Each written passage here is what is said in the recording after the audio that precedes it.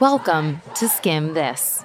Breaking news, what appears to be an unprecedented leak at the U.S. Supreme Court is sending shockwaves across the country. The political landscape rumbling loudly tonight after the explosive leak of a draft Supreme Court opinion overturning Roe v. Wade. It was the leak heard around the world. The Supreme Court appears ready to overturn half a century of abortion rights. A decision that will change life in America for years to come. We'll ask two legal experts to break down what we learned from the draft document, what will happen once Roe v. Wade is officially overturned, and what other rights and freedoms could be in danger. We've also got an update on the week's other major stories, from the Fed raising interest rates again to what we learned from the first primary races this midterm season. And we've got an update on the rising tensions in Ukraine. We're here to make you smarter, and the news less overwhelming. I'm Alex Carr. Let's skim this.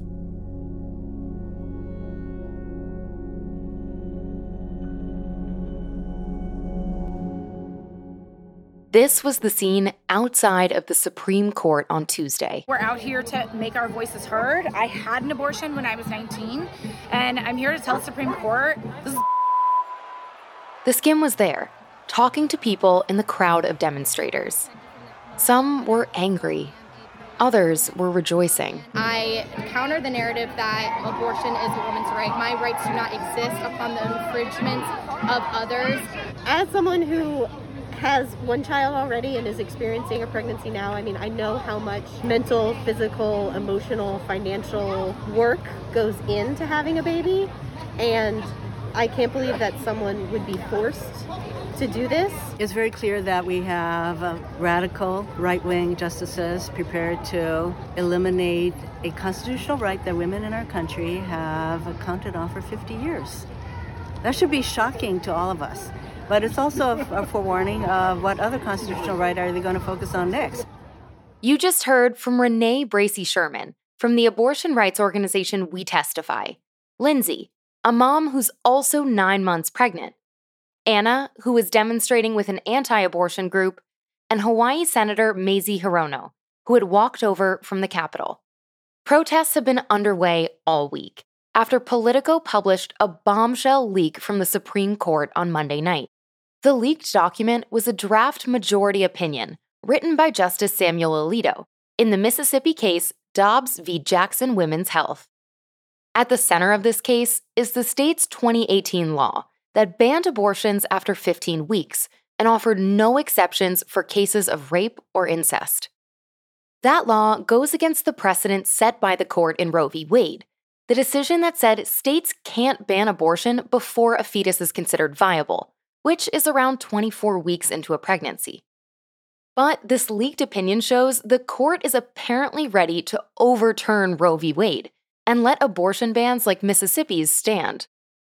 To learn more, we called up Seema Mohapatra, a visiting professor of law at Southern Methodist University, to break down what exactly the Supreme Court's key arguments are, how legit this draft is, and what a post-Roe America could look like. Let's start with the leak itself. We normally get major Supreme Court decisions in June or July, and until then, what goes down in the Supreme Court chambers is typically under wraps. It's extremely unusual. I don't think it has happened before that a whole leaked opinion has occurred. Sometimes the votes have been leaked or we kind of know the outcome. That's even rare, but actually getting the full opinion, footnoted and stamped opinion is very, very unusual. Justice Roberts released a statement and said that it was going to be investigated. There's lots of theories, but this is just very unusual, and it kind of takes away a little bit from the main story, which is the fact that the court is poised to overrule Roe v. Wade. And by the way, according to Mohapatra, just because this is a draft doesn't mean the ruling itself is likely to change. I don't think there's any question that Roe v. Wade is not going to be overruled. It will be overruled. I don't see any justices changing their mind after this release and saying, actually, I'm going to side with the liberal justices. So, what did we learn from this draft about why the Supremes believe Roe v. Wade is unconstitutional? Justice Alito's main argument about why Roe v. Wade was an egregious case, he used that language, was that when the Constitution was actually enacted, that there wasn't a tradition and history of abortion access. Listeners might be, not surprised about that, since at the time of the Constitution being enacted, women did not have many rights at all. People of color did not have any rights at all. And it was only by amendment that these groups got rights. And so it's a little bit ironic to be, looking back and saying women can't have rights because they didn't have rights then. Okay, so that's the main argument from the majority. But what exactly will happen if Roe v. Wade is officially overturned, as we expect it to be this summer? What's going to happen is almost half the states have either trigger laws or laws in place that would restrict abortion. And so there's about 22 states that have laws like Texas, where if Roe v. Wade is overturned, abortion immediately becomes illegal. And in many states, it becomes a criminal offense. And so depending on how a state wants to legislate it, it is possible that not only the physician that provides an abortion could be put in jail, but even the person that's seeking the abortion or has an abortion. Mohapatra told us states primarily in the South, but some that are further north, not only can ban abortion in their state, but some could also enact even more restrictions. We're going to see lots of legislation that we don't expect. Missouri passed a law saying that it's going to basically make illegal for a woman to leave Missouri to get an abortion in another state. And so really kind of restricting interstate commerce. There's going to be a lot of litigation about that, whether that's even legal or not. And I would expect that we would have copycat bills like that. We should point out there are a number of states who are committed to providing abortion access for people in and out of state. Here's Caroline Polisi, a lecturer in law at Columbia University. We're seeing many states on the other end of the coin coming out strongly saying we are going to enact laws that actually provide much more robust protections for women, even going beyond the framework that Roe and Casey upheld at a federal level. And it will be up to each state to decide. States, including Connecticut and California, are looking to expand abortion access. California lawmakers are enshrining a right to abortion in the state's constitution, while lawmakers in Connecticut recently passed legislation that would protect residents from facing penalties under other states' anti-abortion laws. But regardless of how individual states act, the impact on women will not be felt equally. Before Roe v. Wade, those seeking an abortion were subjected to dangerous, expensive, and sometimes out-of-state options, often conducting the procedure on themselves or without registered doctors. And in a potential post-Roe America, the danger for people seeking an abortion is real.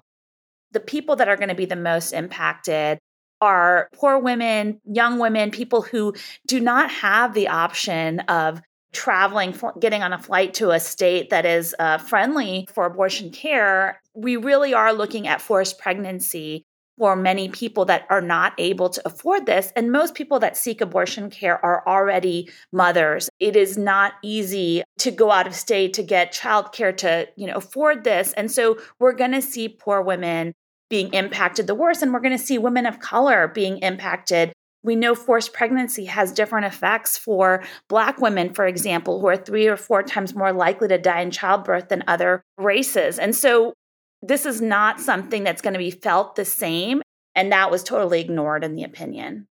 It's important to note that abortion is still a constitutional right today, and every day until the court rules officially. But when it does, that constitutional right ends.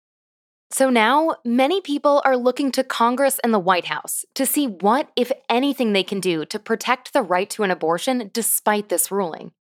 The White House is apparently considering a number of executive actions to protect abortion access, including reportedly providing some type of funding for people to travel out of state to receive abortion care. And in Congress, people are calling for Senate Democrats to pass a law that would codify the right to choose into federal law. But that's tricky. In order to pass that law, Democrats would need to get rid of the filibuster, the mechanism that requires they have 60 votes to move on anything, because they wouldn't have 10 Republican votes on their side. And not all Democrats are on board with getting rid of the filibuster to begin with. President Biden himself said this week he wasn't ready to endorse canning the filibuster too. So we'll continue to watch this space.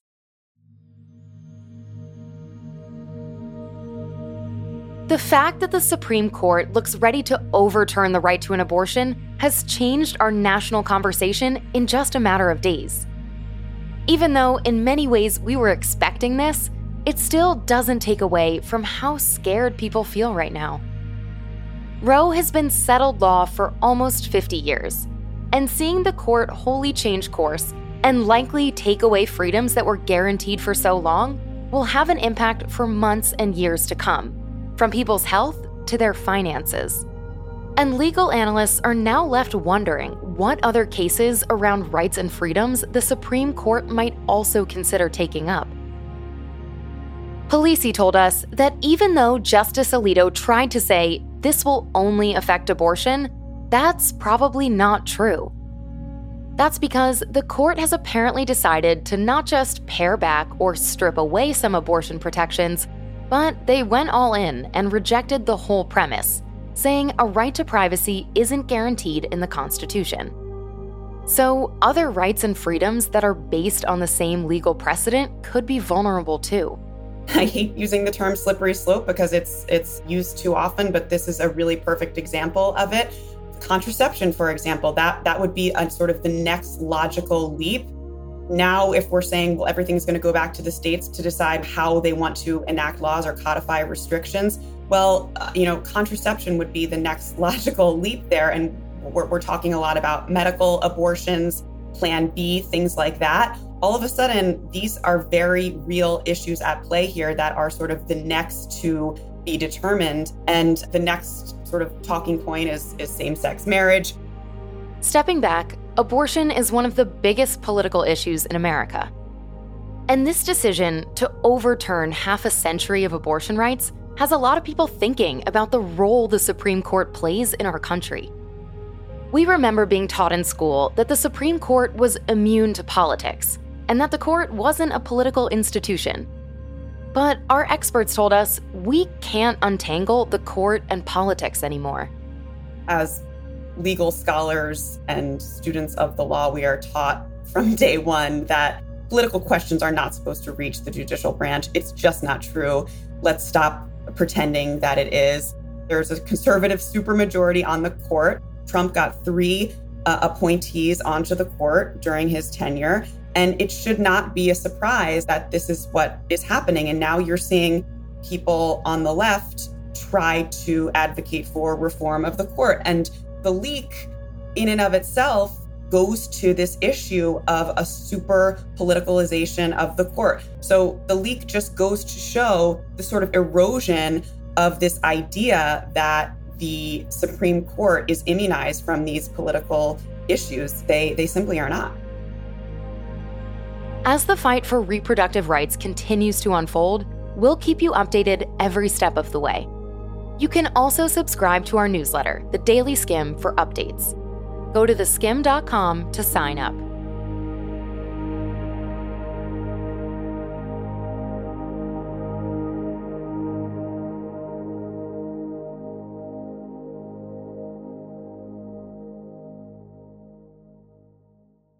Somehow, it's that season again.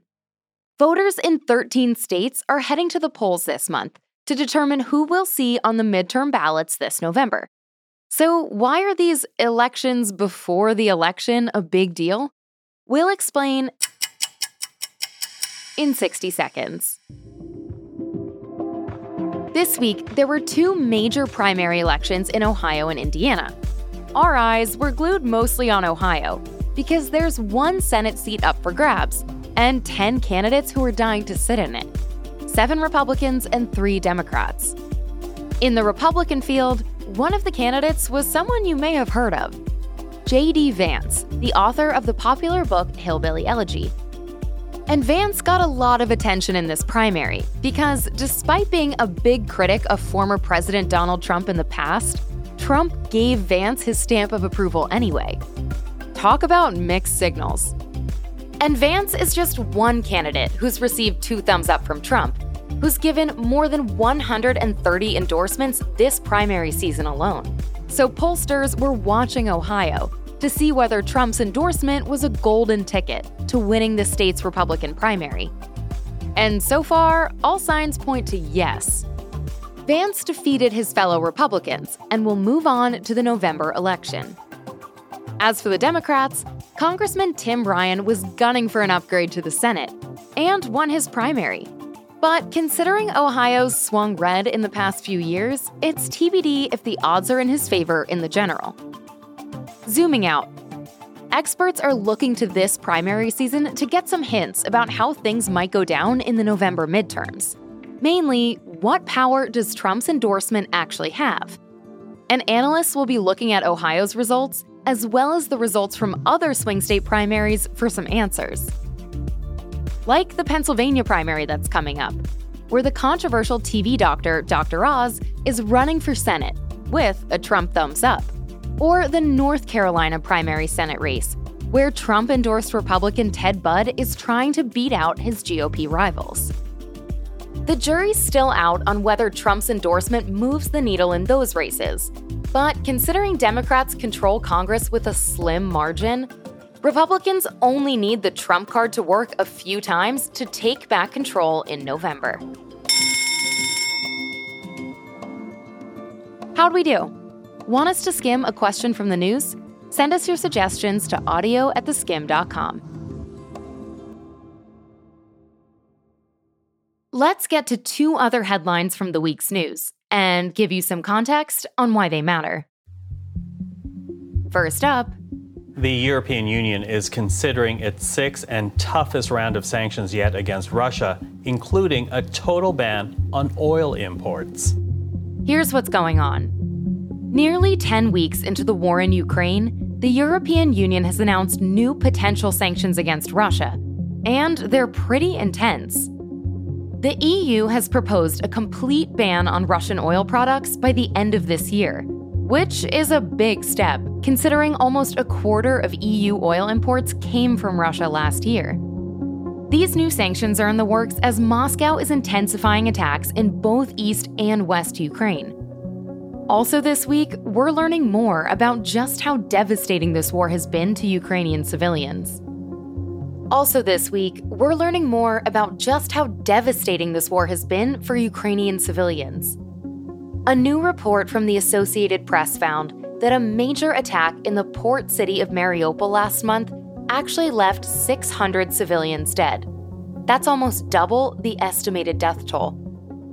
Looking ahead, Russia is ramping up its offensive ahead of Monday, which is Russia's Victory Day celebration.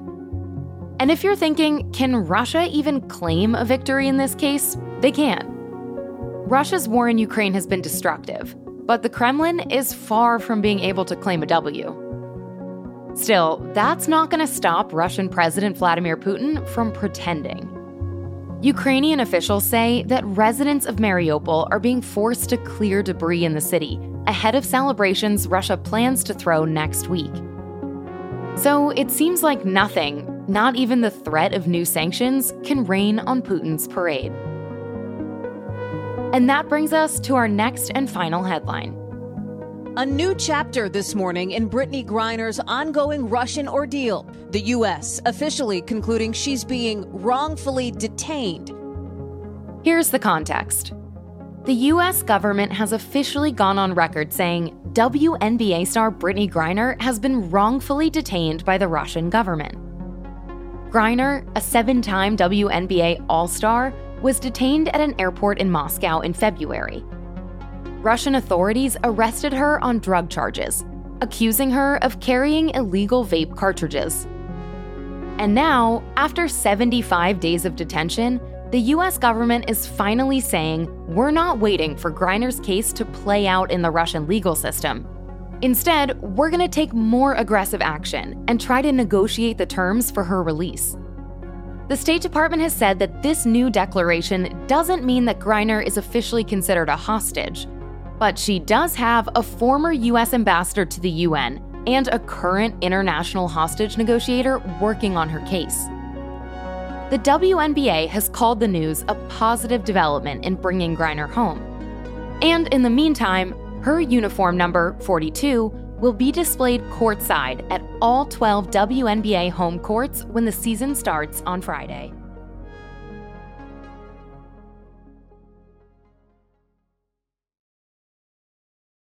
GDP, the S&P, unemployment, inflation rate. Recently, it feels like we've gotten a lot of economic data, and it's been kind of confusing to put all these numbers into context.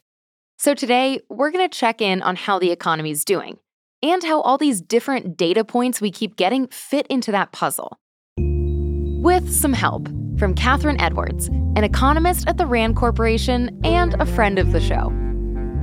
First things first, when we want to understand the economy, we should look to GDP, or Gross Domestic Product, which is very literally a measure of how big the economy is.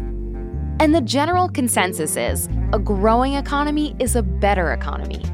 GDP has 4 components that are fixed. It is the consumption of households, the consumption of governments, the investment of businesses, and then our net exports. By far, the largest of these is the consumption of households. So how much you and I and everyone spends on home goods, on services, on getting our hair cut and going to the grocery store, that is about 70% of the U.S. economy. When the economy is doing, poorly, that is why we focus so much on what households are spending on, because it is the most important component of what our economy is. Last week, we found out that the U.S. GDP shrunk for the first time in 2 years. And because roughly 70% of GDP is U.S. household consumption, these most recent numbers tell us people are starting to spend a little less money. And this is where inflation enters the conversation. In case you missed it, inflation is at a 40-year high. So now, some people can't afford certain items, or they have to scale back their budgets. And when more people spend less, the economy can shrink even further. We'll also point out it's not just the price of everyday goods like your groceries or a piece of furniture that's going up. Interest rates are also a price, but they're the price of borrowing, right? So I want to buy a house. I know I don't have, however absurd house prices have gotten in your neck of the woods, right? I don't have $500,000. So I have to borrow that, and the interest rate is the price of borrowing what I do not have to purchase something that I would like. So both of these are prices. We tend to think of them working in counterbalance to each other because you only have so much room for spending. The group responsible for raising interest rates is the Federal Reserve. They're the people who set U.S. monetary policy. And raising these rates is one of the only tools the Fed has to curb inflation. The Fed already raised interest rates for the first time in 4 years back in March, and this week they raised them again by another 0.5%. That's the highest increase since 2000. Basically, the Fed is playing this game that is not a game to most people, but it's trying to decrease the amount of money that people are spending on goods and services to keep that price growth in check, and then do that through the process of, making it harder to borrow so people's spending kind of comes in line. But here's the thing. Even though the Fed is trying to get inflation under control, this move is risky and has caused some people to start talking about the R word, recession. The point of raising the interest rates is to slow price growth, and the way that you do that is by slowing consumer demand. But of course, consumer demand is 70% of our economy. You want to be able to reduce demand enough that it doesn't actually shrink the economy by too much. But of course, the first data point we got on this was the economy had shrunk. But of course, there's still the coronavirus going on. There's a lot of X factors that they have to consider. But, if you raise prices and make it harder for people to buy things and they buy less, it reduces total consumption, which reduces the economy and sends us back into a recession. So as the Fed raises borrowing costs further, that could bring us into a time of significantly decreased economic activity, because people can't afford to or don't want to spend, aka a recession. And that leads us to the third piece of economic data we use to measure the health of the economy, unemployment. During a typical recession, unemployment is high. But right now, unemployment is really low. You've probably heard expressions like, it's an employee's market, and that jobs are just out there for the taking. But Edwards told us there's more than meets the eye here. Just because we technically have low unemployment doesn't mean people are filling all the available jobs out there. This week, the Labor Department found that job openings were the highest ever recorded, and that there were also more Americans quitting jobs than ever before. We are, for the first time, struggling to get people to go to work. And that despite the fact that our economy has, by most indicators, quote unquote, recovered, we have fewer jobs now than we did at the start of the pandemic, and we have fewer people working. And some demographic groups have taken a larger hit than others. But the unemployment rate is low. So that would indicate that, one, there are a lot of people who aren't working that maybe would have been otherwise for the pandemic, but they don't seem to be wanting jobs. So there's some kind of permanent exit, or at least long-term exit, has taken place. So it's, in some ways, it's a very good labor market. We're exactly where peak labor market would be. And so it's easier to think of it in kind of this classical, the unemployment rate is low, everything is great, because it's so much harder for us to conceptualize, where did these 2 million people go? And why won't they come back even though wages are increasing and jobs are plentiful? Edwards told us we're having a hard time getting people back to work, in part because we don't have the right incentives in place. The history of encouraging labor force participation in the U.S. can quite cruelly be described as starve them out, right? We don't have a generous unemployment insurance system. We don't have welfare. We don't have housing benefits that go to most people. We do have food stamps. It doesn't pay for things like diapers or rent. We have lots of systems that reward working and change the incentives of working, things like the earned income tax credit, but we don't have something that could be perceived as a labor force participation policy of how do we get more people to want to work.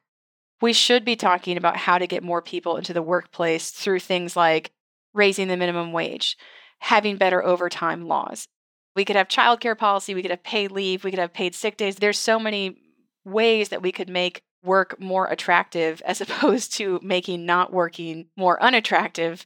This would be the time to make investments in our labor market that we are not going to make because we're going to raise interest rates and bring down inflation and possibly cause another recession. And in the meantime, all the problems that existed before the pandemic, they're all still there. Look, we know that talking about a potential recession is nerve-wracking. And for a lot of millennials, it could be the first recession we experience as adults, as workers, as parents, or as caretakers. So we asked Edwards for some advice as we think about preparing for the future. There are certain things that the whim of the economy can take away from you, and certain things that it can't.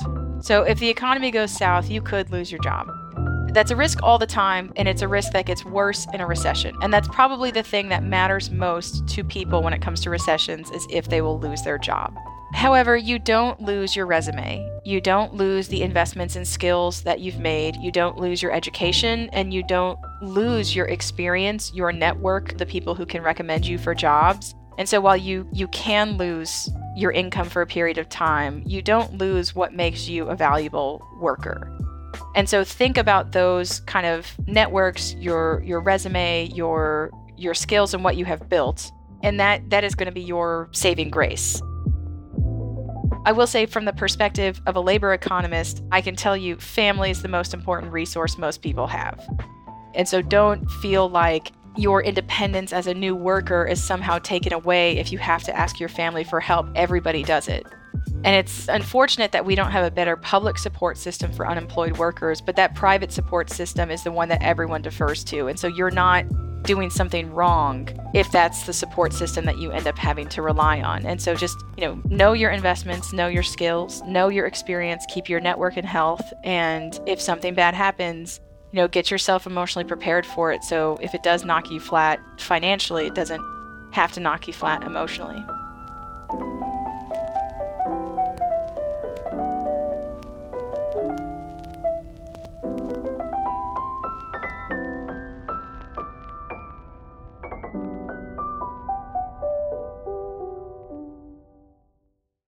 few days ago, Airbnb joined the growing list of companies who are saying we're working virtually forever. Remote work definitely has its fans, but the software that comes with it, that's another story. Let's face it, we're already not obsessed with Zoom. But now a new study has come out saying something we've probably all been thinking. Video calls might actually be hindering our ability to be creative. Anybody got any ideas to fix it? Yeah, that's what I thought. So we decided to call in the pros. Meet Melanie Brooks, an assistant professor at Columbia Business School and one of the authors of the study, who had actually been looking into remote work software before the pandemic. What was interesting was before COVID, the assumption was people were going to all be in person. And the question was, when can we move to remote? But then when COVID hit and everyone went remote, and the question was, is there a reason to ever be in person? It completely flipped the question on its head. Brooks was initially skeptical that remote work would actually impact creativity. She thought maybe people were just having a hard time adjusting to new software or new locations. But she started comparing conversations over video conference with conversations in person, and the results surprised her. When we first looked at the data, I was shocked to see that simply being in the same physical space was affecting idea generation. So in this paper, we're interested in how virtual communication and specifically video conferencing affects innovation. When we're supposed to be creative and we're supposed to be broad, and we're interacting on video and we're limited to this screen, it's going to narrow our focus. It's going to decrease the breadth of things that we consider. And that is going to affect the number of creative ideas we generate, but also I think over time is going to limit the kinds of ideas that we generate. We found that the best idea is actually significantly lower in quality when people are interacting on video. Basically, when you're focused on a screen or you're just looking at yourself too much in the tiny camera viewer, it's harder to let your mind explore, which means less original thinking and more awkward pauses in meetings. But there's a twist. When it comes to idea selection, so identifying which ideas are the most creative from your idea set, we find that there's no difference between interacting on video versus interacting in person. In fact, if anything, maybe video is even a little bit better. I was also amazed by how similar Zoom or other video conferencing apps to be to in person. So you hear a lot of people arguing that, of course, Zoom is worse. It's a worse version of interaction. But in so many ways, Zoom does mimic in-person interaction. And I was right to be a little bit skeptical because there is a lot that now we have been able to mimic quite well. Brooks also found that on video conference, people felt a similar level of connection with their coworkers, and they trusted them with more work tasks as much as they would have in person. So even though video meetings might not always feel like fun, are meetings in general ever actually fun? Still, it's kind of a bummer to hear that video conferencing does affect our creativity. So we asked Brooks if there was a way we could get our creative juices flowing as we work from home. We haven't empirically tested this, but one question that comes from this research is, would we be more creative if we turned our videos off? And anecdotally, in my classroom, I teach an innovation class. And when we were working virtually, I told the groups to turn off their videos when they were generating ideas. And they said that it felt really liberating to no longer be tethered to that screen and to be able to just cognitively wander without feeling so focused and looking on their partner. So we haven't tested it yet, but that's one thing that I have adopted and we're hoping to test soon. Besides simply going camera off in some settings, Brooks says we should also start to consider what types of meetings we're having virtually. I don't think the policy implications is that we need to be in person. The question really is, which tasks do we want to be focused on and which tasks do we want to be broad and unfocused for? And so when we're hybrid, and sometimes we're in person and sometimes we're not, I think it makes sense to prioritize these more broad, exploratory, divergent processes when we're in person.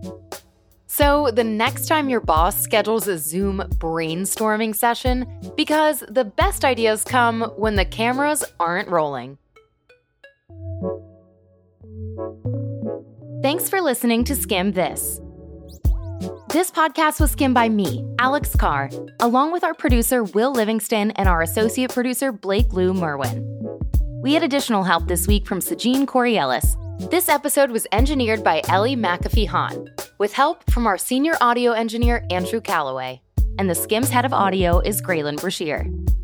Skim This will be back in your feed again next Thursday. Until then, check out the other podcasts from The Skim. 9 to 5-ish is where we talk all things career, with our founders, Carly and Danielle. And Pop Cultured is our weekly deep dive into the culture stories you can't stop thinking about. Follow 9 to 5-ish and Pop Cultured wherever you're already listening to us.